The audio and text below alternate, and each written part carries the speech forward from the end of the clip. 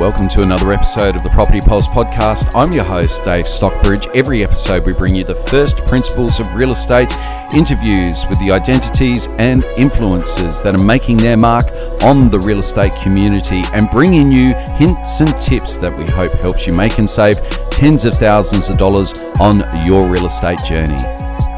Is now a good time to sell? It's probably the most asked question of real estate agents all around the world. And in this podcast, I share with you some of my insights around the changing seasons and how that doesn't really impact on your ability to be able to sell and sell well. And the overarching principle that supply and demand should dictate when you come to market, if you can choose when to come to market, more so than how pretty the garden looks.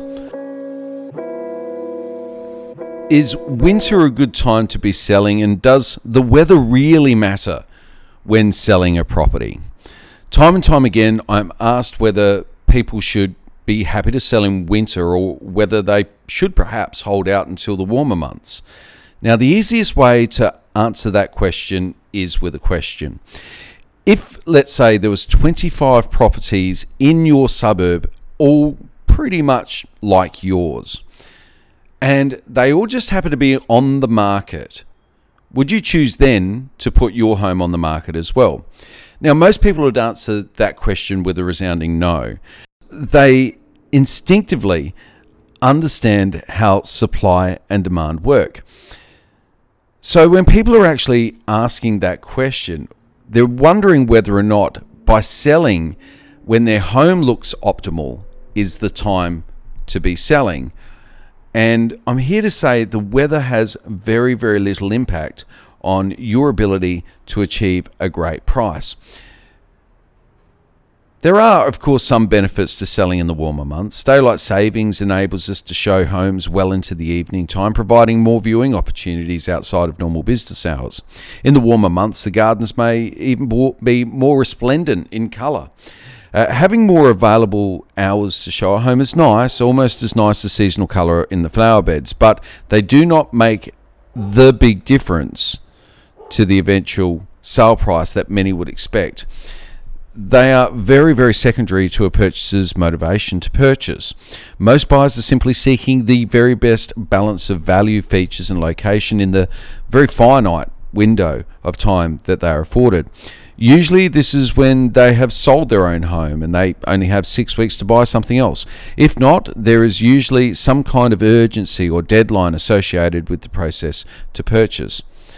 This is why it doesn't matter what time of year you sell in, but it also is why supply and demand are almost all that matters. Winter historically does mean less properties on the market.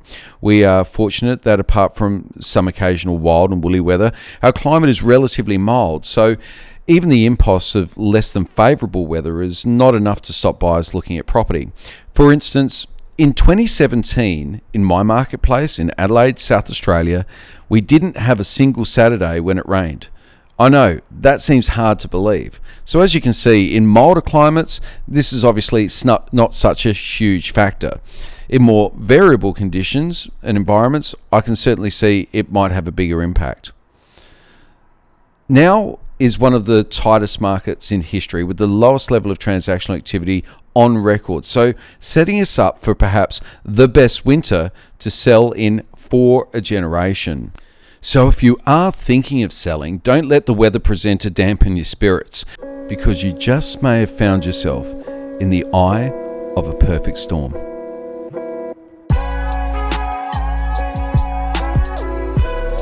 Thank you again to everybody who's been tuning into the podcast. We've now had over 10,000 downloads. So if you're enjoying what you're listening to on the podcast, you've certainly found a home here. So please stay tuned to more episodes of the Property Pulse podcast simply by subscribing now on the podcast provider of your choice. I'm Dave from Real, and we'll look forward to bringing you more next time.